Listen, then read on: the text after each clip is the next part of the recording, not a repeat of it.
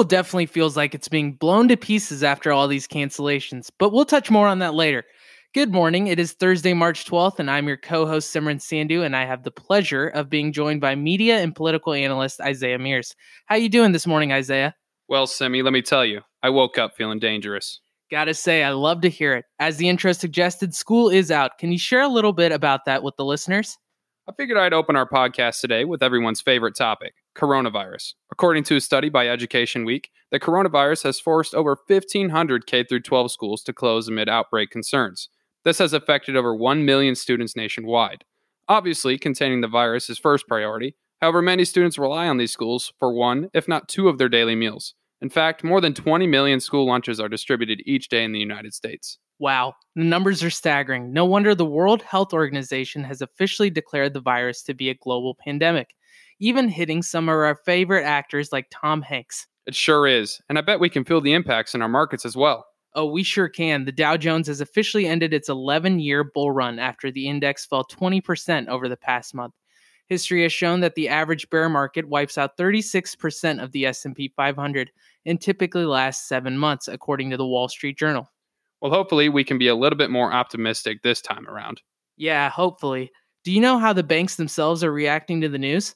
Well, top bank CEOs just met with President Trump yesterday, and he reassured them that the banks are in, quote-unquote, great position on terms of capital and liquidity. Makes sense why Treasury yields are slowly recovering as they currently sit at 86 basis points, but oil remains stagnant at $33 a barrel. Simi, we haven't talked very much about global currencies amid the virus. What are we seeing? I'm glad you brought it up. Many global currencies are taking a beating, especially the Russian ruble, the Japanese yen, and the Swiss franc. Now moving on to business news, activist investor Starboard has nominated more directors to eBay's board. Word is that they are trying to move faster on a sale of eBay's classified ad unit. Speaking of another activist investor, Carl Icahn has raised his stake to 10% in Occidental Petroleum Company. The company is known for their controversial $38 billion acquisition of Anadarko Petroleum Company.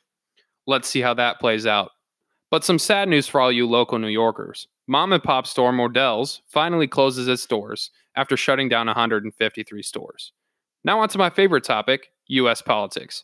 Candidate Sanders told reporters on Tuesday that, quote, was not a good night for our campaign. However, the Phoenix debate will be held without a live audience. Speaking about another sensitive topic, the Trump administration announced last night that they will suspend all U.S. travel to and from Europe for the next 30 days due to the virus. Interestingly enough, the UK is an exception.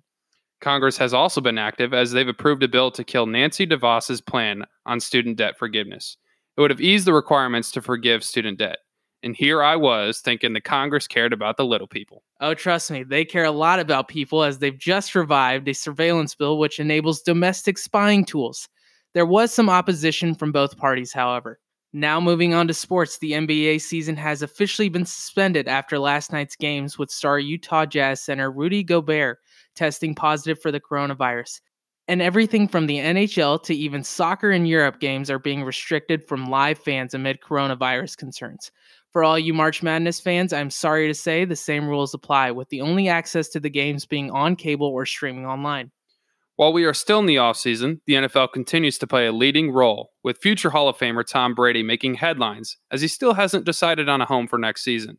Speaking of other future Hall of Famers, Eric Dickerson, Eric Crouch, and Steve McNair will be inducted into the 2020 College Football Hall of Fame come December. And that's all we've got for you today, listeners. As always, show us some love on up5media.com, and we will catch you bright and early Friday morning as we look to redefine how you experience news.